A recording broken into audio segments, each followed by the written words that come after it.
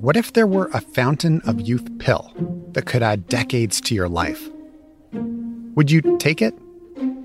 Unlocking the Fountain is a podcast about the mysteries of aging and the scientific quest to slow, stop, or even reverse it. When do you think we're going to have the first 150-year-old? I think that person's already alive. Unlocking the Fountain. Available now on CBC Listen or wherever you get your podcasts. This is a CBC podcast. Over the past 2 years, there's been a well-documented exodus. I've heard it called the Big Quit, the Great Resignation. Meanwhile, the global wellness industry, for better or worse, has been booming. A lot of this is COVID-related, but it started well before then. People who've worked too hard or too much have decided they want out, or at least they want different. And this has been met with a collective sigh of relief, but also anxiety. Because doing less, taking care of ourselves, slowing down, it goes against the pressures a lot of us feel. If you're a woman, to lean in. If you're a man, to maybe be strong and silent. And if you're a Black woman, quite possibly all of the above. I'm AC Rowe, and this is The Doc Project. Today's show starts with 3 little words. No, not I love you, though I do. Strong Black woman. This is a term Mykella Van Cooten has identified with for most of her life. But a number of years ago, that identity started to fracture. So, she set out to document that, the history of the strong Black woman stereotype, where it came from, why, and to take a close look at how trying to live up to it has affected her life. Today, we've got 2 stories about figuring yourself out and saying no to whoever society has decided you need to be. But first, here's my new friend, and yours, Mykella Van Cooten. My path to becoming a strong Black woman, or SBW, started in my tweens, as everything, from getting into an advanced high school to sports to being liked back by my crushes, felt more competitive. I was about 11 or 12 when I remember my dad saying, "You are Black. You have to work twice as hard to succeed." I'd already heard my first racial slur yelled at me by a little blonde boy with a bowl cut in my mostly white neighborhood. So when I heard my dad say I had to try harder just to fit in, I got it, and I took it to heart. I grew up with my dad from 11 through much of high school, and that whole time I don't think he ever actually said, "Be a strong Black woman." It was more that the characteristics of one were rewarded. The positive reinforcement for donning the strong Black woman cape, it was everywhere. Not only my dad, but my family, friends, and my communities. They were all proud to see me represent the goodness of the Black community in white spaces. I had to outwardly project intelligence, athleticism, physical and mental toughness, confidence and self-assuredness, focus, independence, excellence, perfectionism, the capability of falling down and getting right back up, and the ability to lead and caretake. My dad knew I had to be excellent in all areas to gain access to the opportunities that white kids took for granted. He knew this because that's how it was for him. And he has always believed women could do anything men can do, and more. And more is exactly what I did. In elementary school, I was used to winning awards in track and field. I had a coach at school, and my dad coached me at home. He was a track and field star in Guyana in his day, and he wanted to teach me how to win. And I would win. A lot. I also played volleyball, and of course I got all A's. If there was a test with a bonus question, I had to get all the answers, including the bonus. I could get a perfect grade and still feel like I hadn't done enough. In high school, I was class precept, and I was in the gifted program. I played soccer, and I helped co-found our high school's first African-Canadian student club. By university, I not only had the characteristics of, but I started to actually use the term strong Black woman to identify myself and align with other SBWs. I had taken on the full-length cape, and I met a group of 5 other women just like me. We were all strong-ass Black women. That's why we hung out together. I knew everything about everything. I was wise. I was a fool in so many ways. This is my longtime friend, Claudia. My name is Claudia Chambers. I am a physician and I am a dean, and I have 2 beautiful kids, and yeah, that's me. She means to say she is Dr. Claudia Chambers, award-winning OBGYN and the assistant dean of a medical school. And she has her MBA. Claudia's work ethic makes me look like the lazy one. We both went to McMaster University. How would you have described us as university students? Like, is there any description that comes to mind? Delusional is not the word I'm looking for. Really more, I would say we were always just thinking of the next thing, really focused on tomorrow. Yes, that's so true. I think we thought we were like untouchable. Yes, that's the word. Untouchable. That's it. While I was getting fitted for my strong Black woman cape, Claudia was already leaping tall buildings in a single bound. I have this memory of her running up a mountain in 43 degrees Celsius weather. I watched her do this while I sat panting on a rock near the bottom. Claudia was the OG strong Black woman superhero to me. Would you say that we all thought that we were strong Black women? I think yes. Yes. You know, highly motivated, educated, or at least seeking education, independent, didn't need anybody. Yes. Yes. Self-reliant. Yeah. And I remembered very specifically, there was a guy that liked you and you were trying to decide if you were going to give him a chance. Do you remember this? Mm-hmm. I remember you saying something like, "Oh, I broke," like, and I took it to mean that like you had like you were developing feelings, like he kind of broke you, like broke you down, and it made you feel vulnerable. Yeah, I think that's exactly what it was. At that point, I felt like there was weakness in allowing somebody to have that kind of power over you. I don't know that I define strength the same way now. It's not the way she would define strength now. But for me, I developed a complete distaste for the word. About 6 years ago, I stopped wanting to be called strong at all. The change started one night while I was walking to my car. It was late and dark and it had rained, so the streetlights were causing the asphalt to shine in places, as if under spotlights. I found myself admiring the shimmering streets. As I made my way to the car, a bus passed me. It was painted over with one of those giant ad murals, and this particular ad was centered on a Black woman. She was standing, hands on hips, with her natural curly hair framing her face.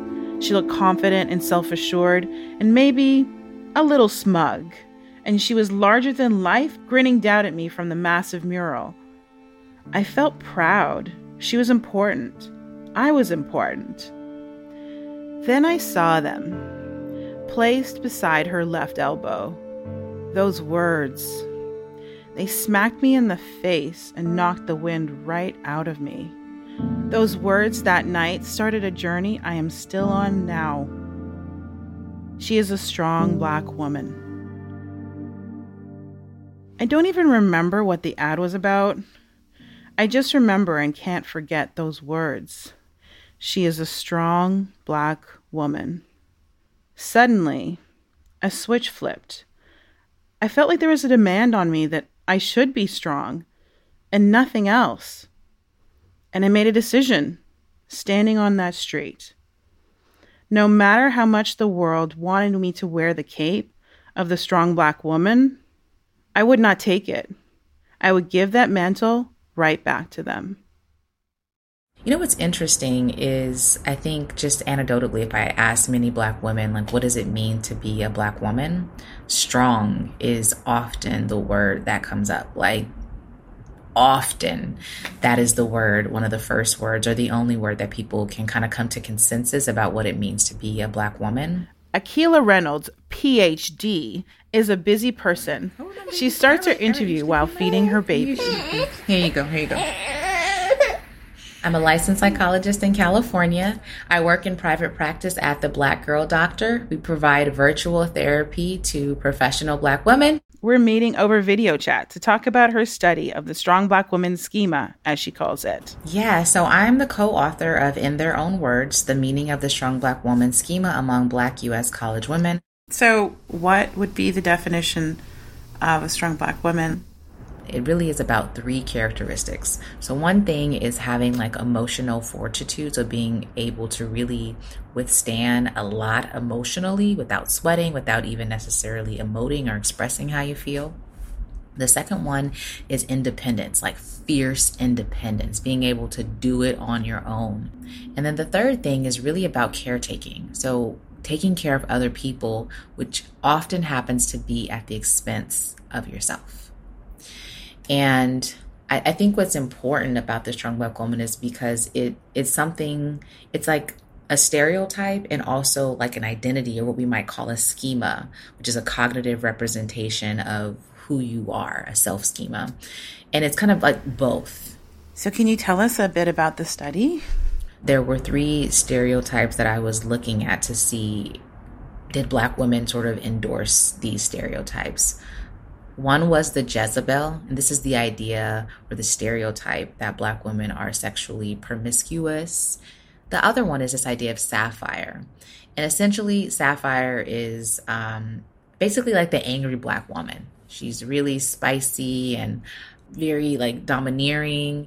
And then the third one was the strong Black woman. The Black women in my study, they rejected typically the vision of Black women as angry or Sapphire, and then also the stereotype of Black women as being sexually promiscuous or like Jezebel.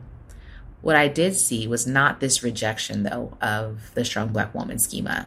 I asked Mykella how women start to take on the strong Black woman identity. They're being socialized into that identity by the women in their lives, their mothers, their grandmothers. They're teaching you, like, if you want to make it in this world, particularly as a Black woman, you've got to be strong. And what's interesting is that for me, it was not my mom.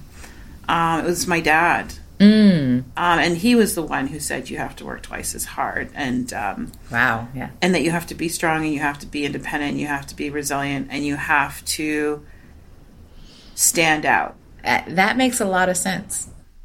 You talked a tiny bit about it, but I wanted to understand more about the history.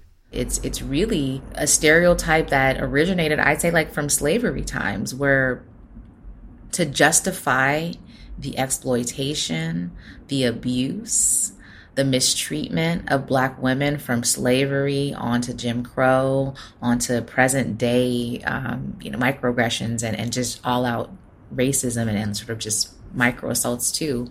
You have to other someone.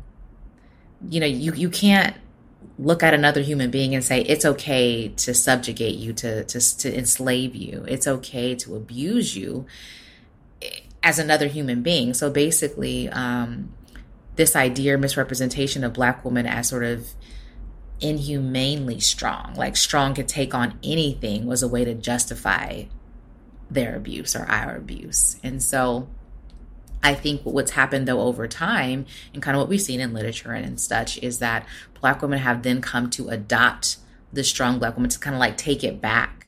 The way I see it, being an SBW takes away a Black woman's right to express sadness, pain, and even joy. It takes away her right to be fully human. Mykella sees it a little differently. I've kind of adapted a more balanced perspective on it. From research, there's also indications of some positive effects or impacts of being strong for Black women. The idea that you can kind of be resilient and actually make it in the face of so many obstacles, in the face of oppression. That's very valuable and important to Black women, because if we didn't have that, then how can you survive something like slavery? How can you survive even some of current day racism, discrimination, microaggressions without that willpower to survive? Has there been a moment that stands out for you when you experienced yourself in that embodiment of the strong Black woman? I try to do it less now, but I still see it creeping up. Like even, I mean, we can give this example, like taking care of my son. You know, I could have easily gone in there and said, I need help right now. But I'm trying to do it all. Like I'm trying to be super mom and to care for him and be nurturing, but also get back into the work world and do fun and exciting things like this. Yeah. So I have like this story that I've just kind of recently remembered. And so in high school, you know, God bless them, my dad and my stepmother surprised me with a car, but it wasn't a car that I got to have for free. So the surprise was, yes, there's a car, but you have to pay for it. Right. You got a car, now you got to work. Good news, bad news. So I got a job doing like an adult paper route, which is basically delivering like people's newspapers. And so that meant I had to wake up around 2 a.m., depending on the length of my route, between 2 a.m. and 5 a.m. And I had to get to school by 8 a.m. And if I had like a major test to study for, I would pull all-nighters. And then I would go to this paper route, and then I would go to school. And then my day would happen, and then would see if we would sleep the next night. And I would chug sugar packets to stay awake. Oh my goodness. Yeah. And there were times when I would hallucinate. Like one time was very vividly, I thought I saw a truck like cutting across in front of me, so I'm braking. And then I blinked again, and it wasn't there. And yeah, it was bad. And but the thing is, the concept I had was like, my body will do it because I'll tell my body to do it, and it'll happen. And there was no concept of like, do I need time for rest, or do I need to plan my life differently if I'm going to do this? It was just like, no, well, I can physically do this, so I'm going to do this. And the only time I stopped was after I know I'd gotten home and not known how I got there. And then, and that was when I was like, oh, wow. Like, I don't actually know how I got home. Wow. But I really was attached to, like, I need to show I can do this. It's almost like, don't take this from me, because this is proving that I am powerful, I am capable, I am strong. Like, I just remembered that recently. And that, I was 17. Yeah.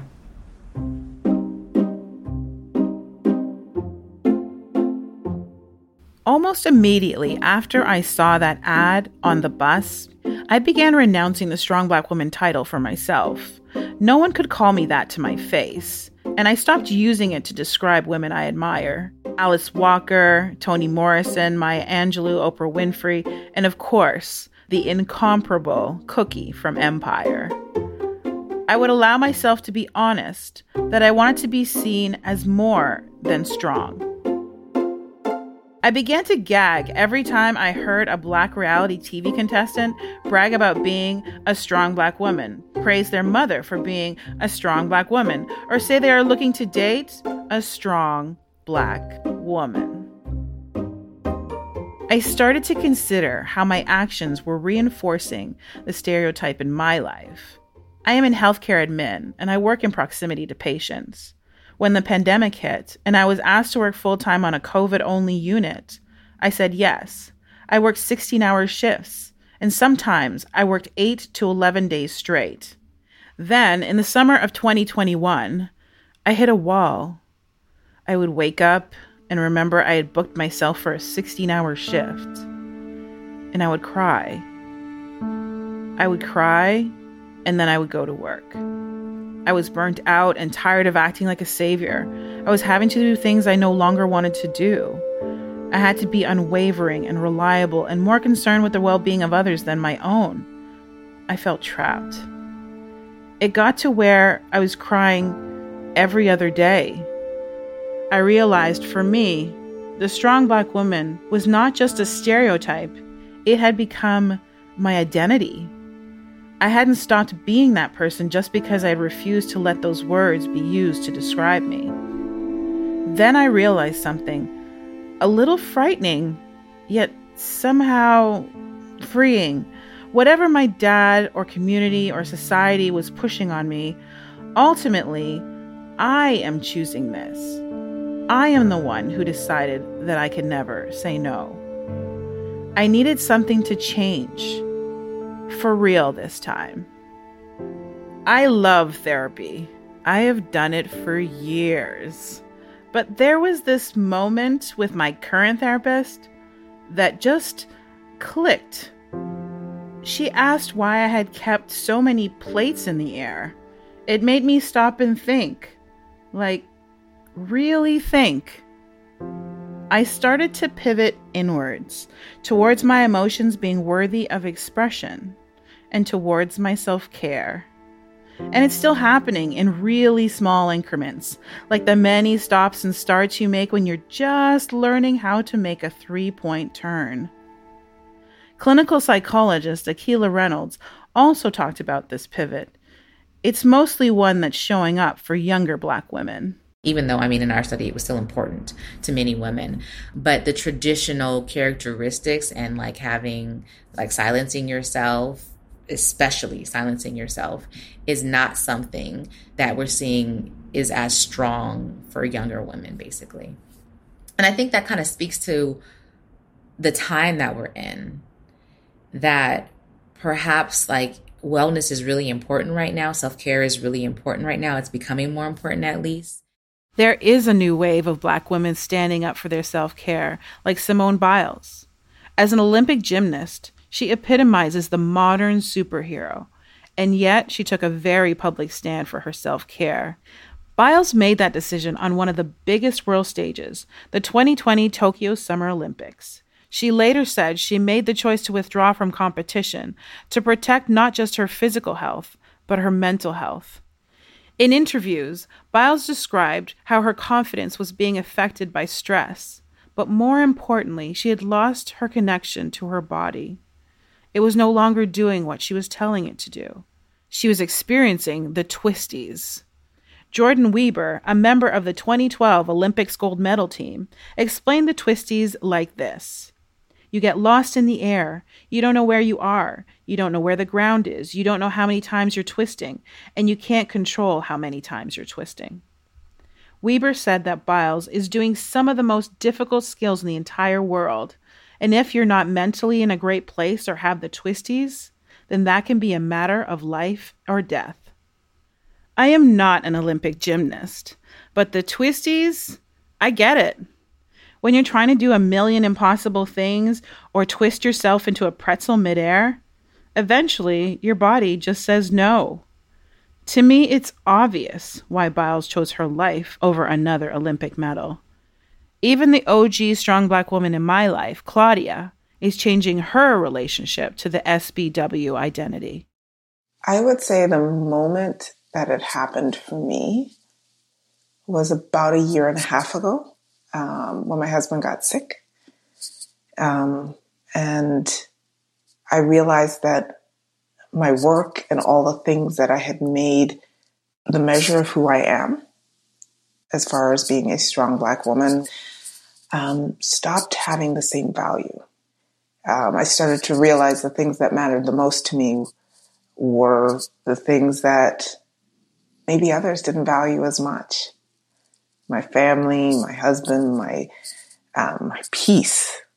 Maybe the world right now, as the world sees it, doesn't value those things as much. But I realized that was, for me, where the paradigm shifted.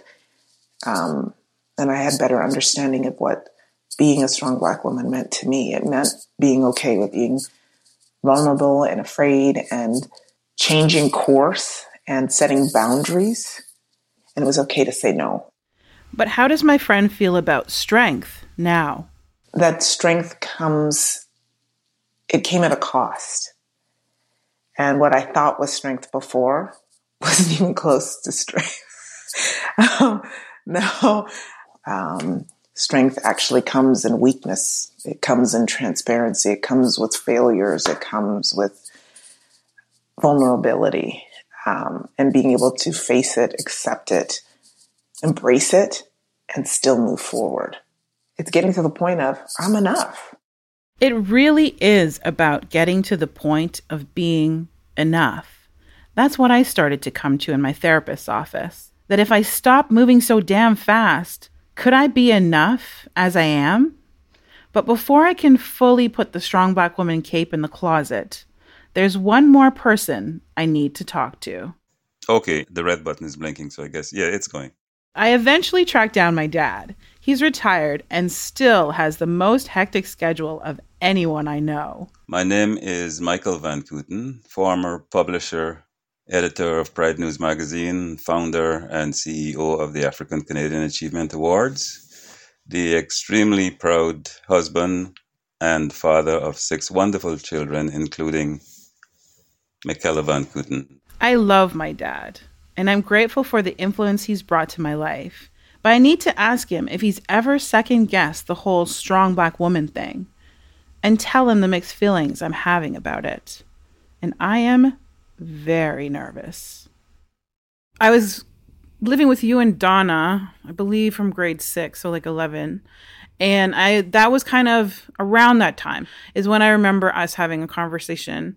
And you were saying that, you have to work twice as hard when you're Black because you're Black if you want to have the opportunities that other people are getting. And that was pretty important to me because I always kept that in my mind, like, okay, Dad knows what he's talking about.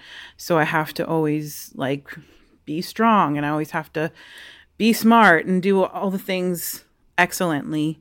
Do you remember that? Yes, I do. But with respect specifically to women, it's even worse because women are not only dealing with racism, they're dealing with sexism. And as a Black woman, you have this double whammy pursuing you throughout your life. So you have to be that much stronger to overcome. So it can either make you become overwhelmed and crumble, or like you, it can make you stand up strong. So I'm trying to have an understanding, when you said that, did you have specific qualities in your mind of what I needed to be or how I would turn out? I saw you as possessing qualities like determination, persistence, a refusal to succumb to pressures, independence. Those kind of positive, strong characters I saw in you, and I just kind of, but you already had the foundation. I just needed to channel it. That's the right word, to channel it properly. Okay, when you were kind of teaching me these things or molding what I already had, did you ever have the thought in your mind that she's going to be a strong Black woman, or want her to be a strong Black woman in those words? Most definitely. Okay. No question.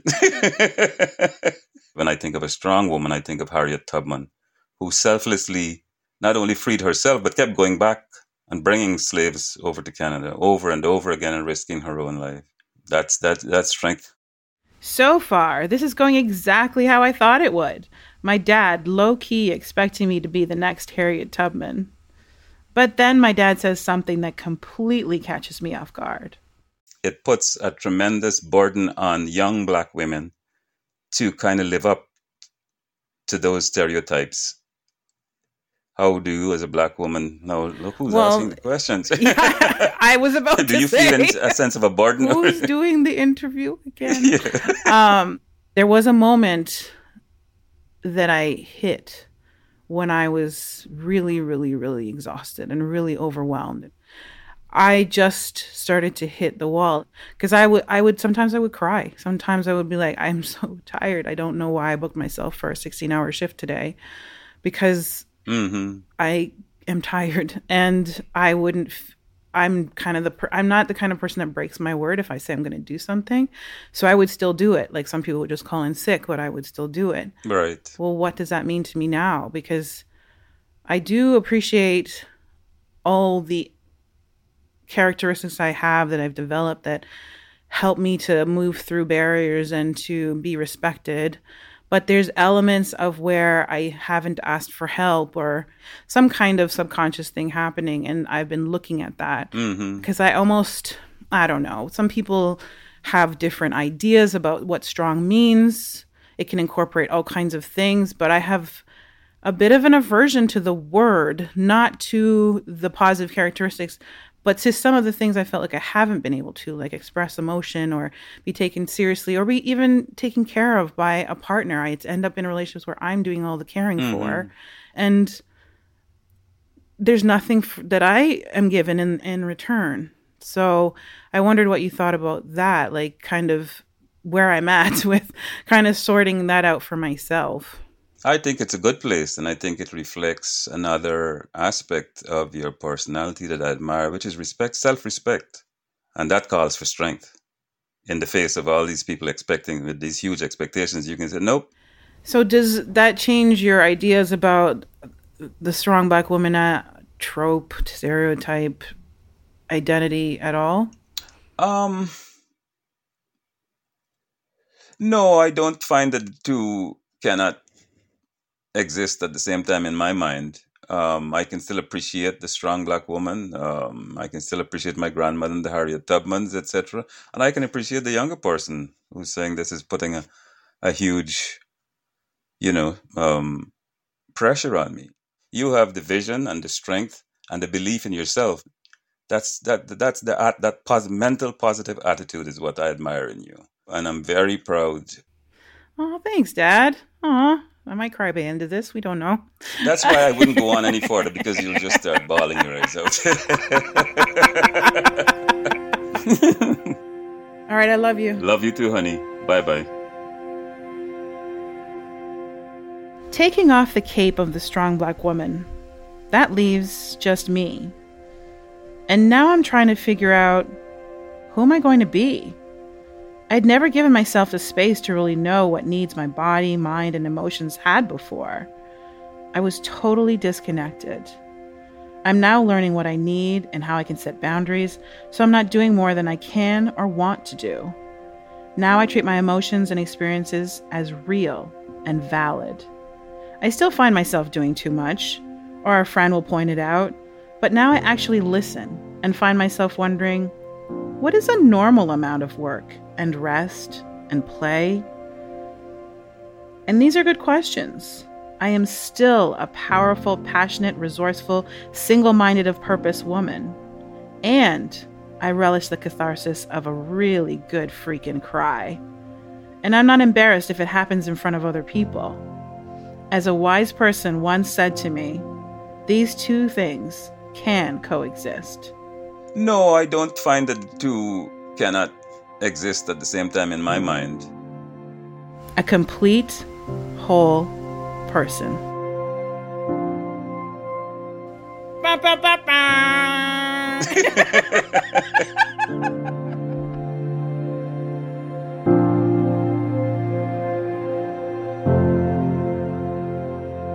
Mykella Van Cooten.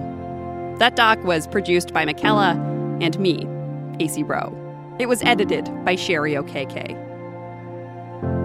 Okay, coming up, we follow the catwalk to the Montreal ballroom scene. We'll be right back.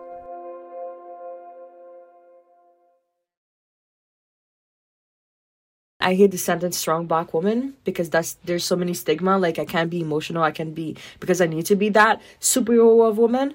And also being a plus size Black woman. Oh my God, I need to be that spokesperson. I just want to live my life, This is Deanne, kind of. It's important for me to be called Deanne today because I am close with my mom about my queerness and some few people in my family that I know I'm very queer and proud and loud. However, not everyone in my family knows. They're very Catholic. Some of them are pastors. And I do not want my queerness to affect negatively my mom. Because they're not going to judge me. They're going to judge my mom. As in like, oh, you see, her daughter is queer. So that's why it's important for me to be called Dan. To protect not only myself, but my mom. Because I hate when people talk bad about my mom. My mom did a great job. My mom did great. I'm in university today. She did great. That confidence you hear in Deanne's voice, even when she's scared for her mom, the seed for that was planted a few years ago at Montreal Pride. I was a volunteer, and I was able on one of my breaks to go see a ballroom event. And that was my first time seeing it ever. I was like, oh my God, this is a show. It's a show. And my friend told me, no, it's not a show. It's like a contest where people in different categories perform and win. Ballroom is usually associated with its birthplace, 1980s, New York City, when queer and trans people of color banded together to forge their own community, one based around love and safety, but also fierce competition over style and performance. During the past 40 years, ballroom has taken hold. It's captured a whole new generation. I went and I saw drag queens, drag kings.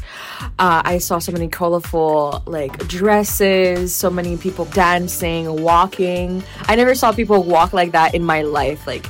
Naomi Campbell had nothing on those people. It was amazing how they were just confident and colorful. So when I saw them just performing and being comfortable in their queerness and different body shapes, it was love at first sight when I saw that. Because I felt so safe. Everybody was so kind.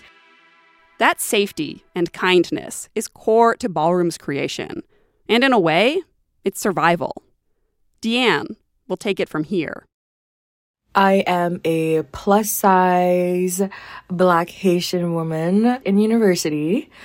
And yeah, that's how I like to describe myself, because I like to start with the plus size because that's what people see.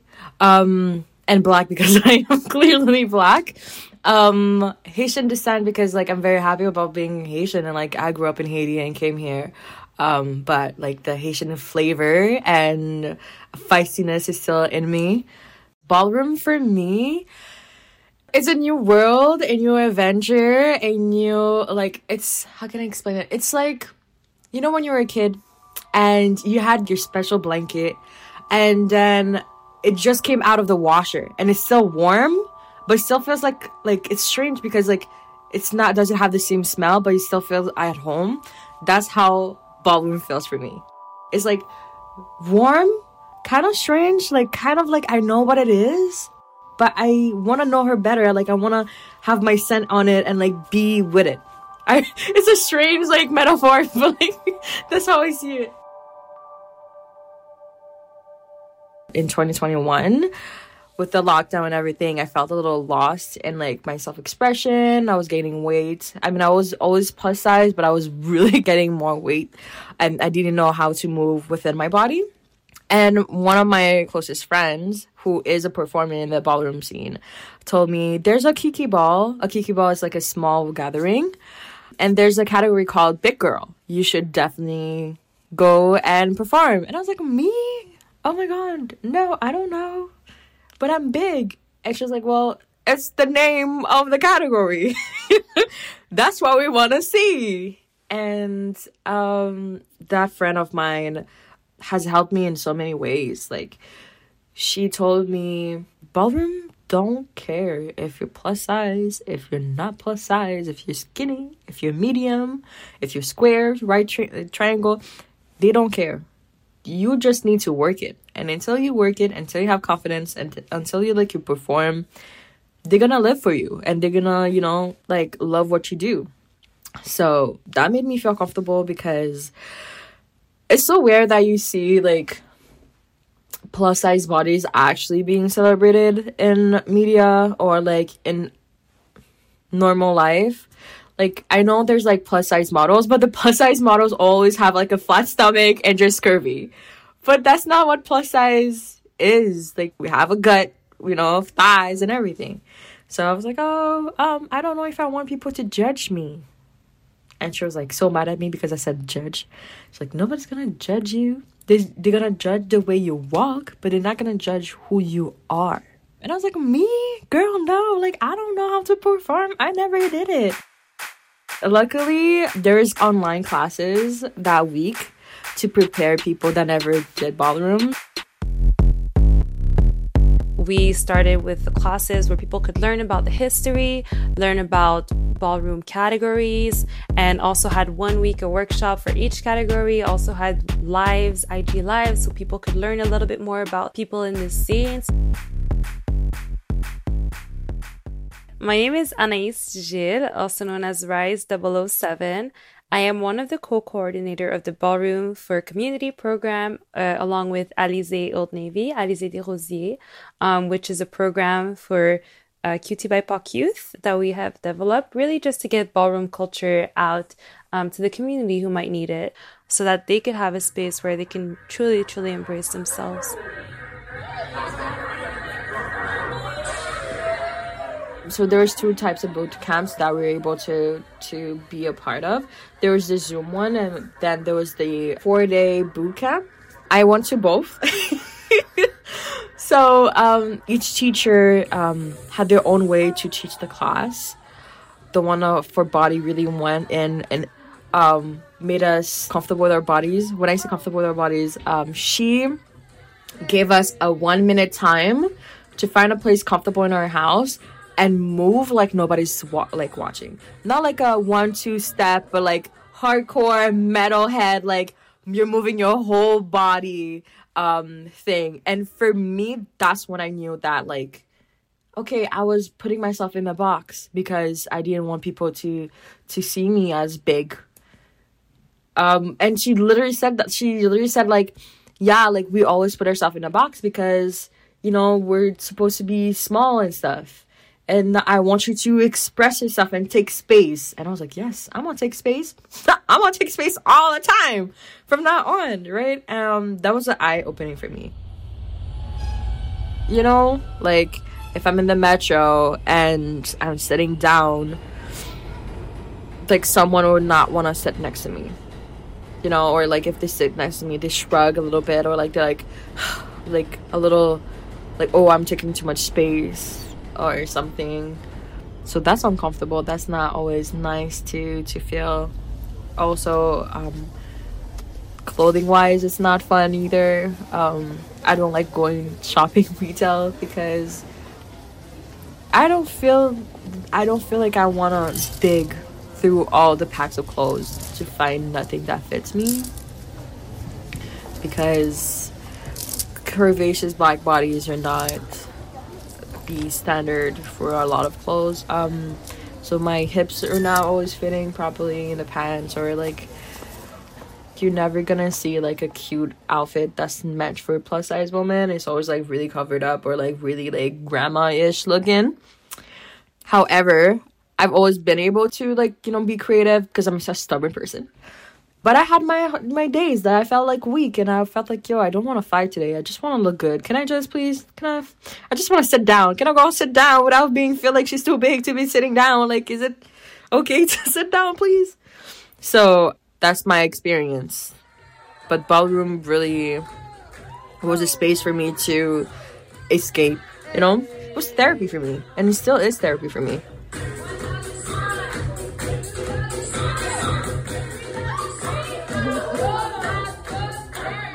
It was called the Space Jam Kiki Ball.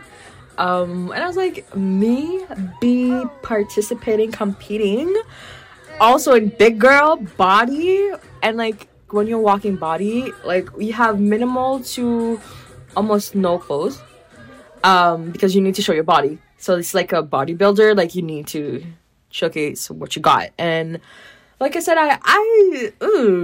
no, I was so scared. I was so scared all week. The day of the event, I was like running around, getting my wig fixed, getting my makeup ready and everything. I even told my mom, Mom, I'm going to perform. And at the time, she had no clue what ballroom was. And she was like, okay, do your best, I guess. I don't know, yay.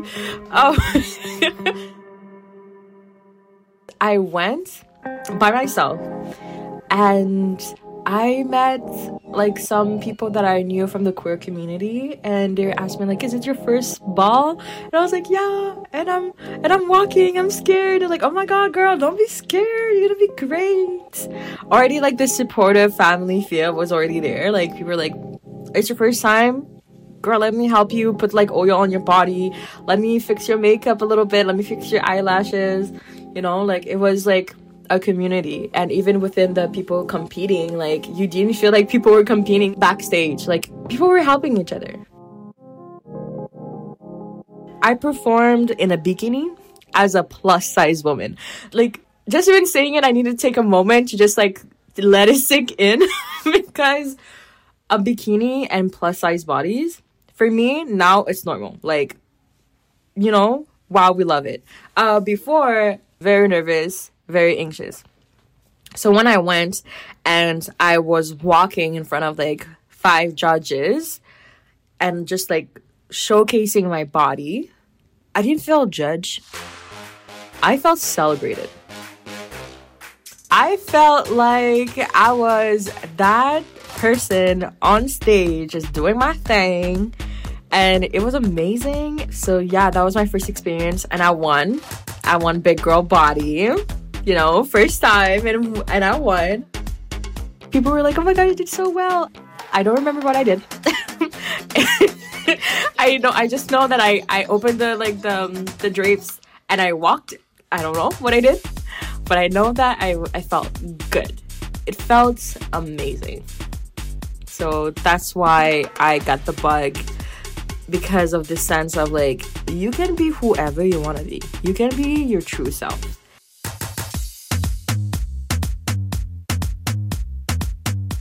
Even if it's one person, found a space to truly feel safe and discover more of themselves, discover their voice, and just express. Like, we are such in a space where everything is so suppressed, so allowing for people to have a space to do that and to also connect, especially in times like these, and to develop their creativity and to truly own their difference and their uniqueness. That was really the end goal at the end of the day. For me, it was very important to respect the art. And through respecting the art, for me, it was important to learn more. And I feel like a lot of people, they just think like, okay, you can just walk and like be fierce and like everybody's gonna admire you. No, like you need to know the history. You need to know like who walked before you and who made it possible for you to be here. So it was really a space created by Black and Latinx trans women, and it's really to understand that this culture would not be what it is without them. The importance and place of a house in ballroom culture is really crucial. So we have to understand the setting in which ballroom was created, which is really an outlet and a safe space for queer, trans people of color, and especially Latinx and Black folks, so LGBTQ plus community within that space and time, especially in New York. So taking into consideration the situation of the time, it's not safe to be walking around in society and fully embracing your identity. Some people were also in the street and had no place to be. So basically, mothers and families, which are houses are families. So these would be parents that choose to take those children and give them a safe space and allow them to grow within ballroom, to discover themselves, and really to have a safe space for them to be and grow. They can also help them in any case may be, so financially, within just understanding their body, understanding their queerness, their identity, whichever it is. So it's really an open space where people are really being taken and taken care of, really. So houses are born from that now. They also allow you to identify and walk, and that means to compete. It allows people to walk as their family name, so representing the house that they're from.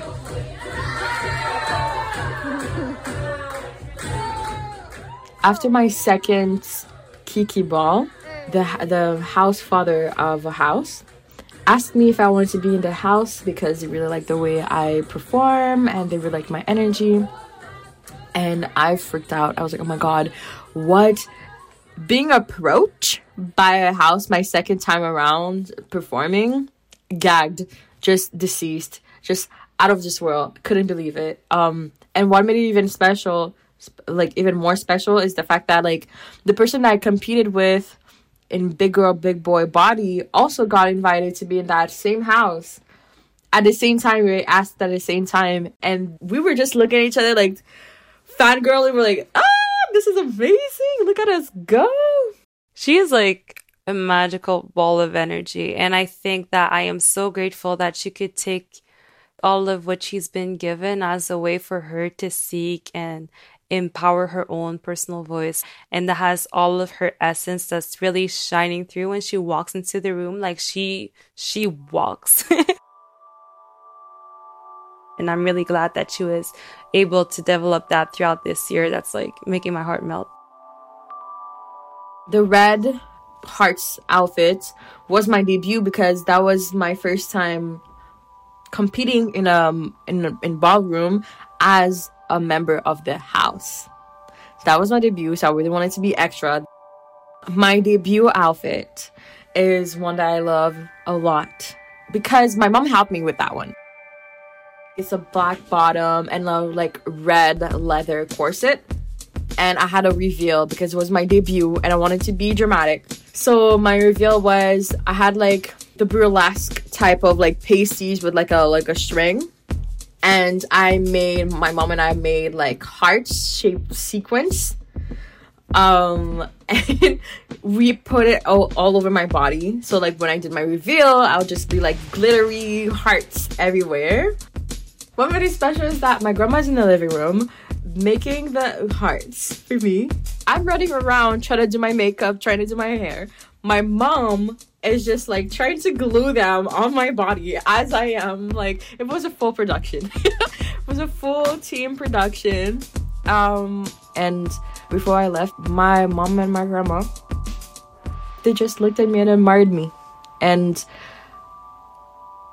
in the Haitian community, like I'm very happy that my mom expressed her love through like words of affirmation, but she does it with act of service as well, and that was an act of service. Standing there looking at me with like admiration, that really warmed my heart, and like that made me really feel like I'm doing something right. I'm doing something that's good for me. And I even had the strength to talk about more openly queer things with my mom, as in like through watching ballroom, because after like my several performances, my mom was like, work it, walk it, and now she's like, well, I'm questioning what does that mean. We have like more open conversations, you know. My mom always been open, but it was kind of awkward to talk about it, obviously, because it's your mom, like But yeah, no, it really made us more comfortable talking about like queer stuff and like understanding each other. I don't think I would be the person I am today if it wasn't for ballroom. And now 24/7, you know, when you're walking with a strut. Like, you know, when you're posing, waiting for the bus, boom, you know.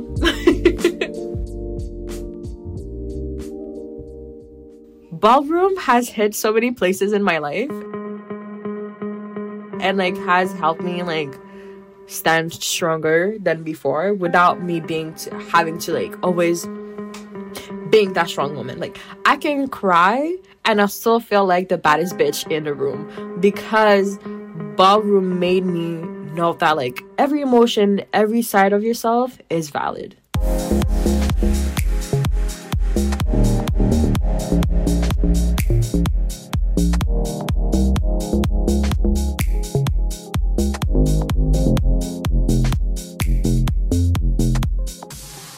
That doc was produced by Sherry O'Kk and mixed by Tanara McLean. Those boot camps that Deanne attended and loved were part of Ballroom for Community, a program by Project 10. That's a nonprofit organization that is run by and offers support for 2S LGBTQIA+ youth in the greater Montreal area. That's all for us this week. The Doc Project is produced by Tanara McLean, Allison Cook, Kevin Ball, Joan Weber, and me. Althea Manasan is our digital producer, and our senior producer is Sherry O'Kk. I'm AC Rowe. Thanks for listening. Vogue.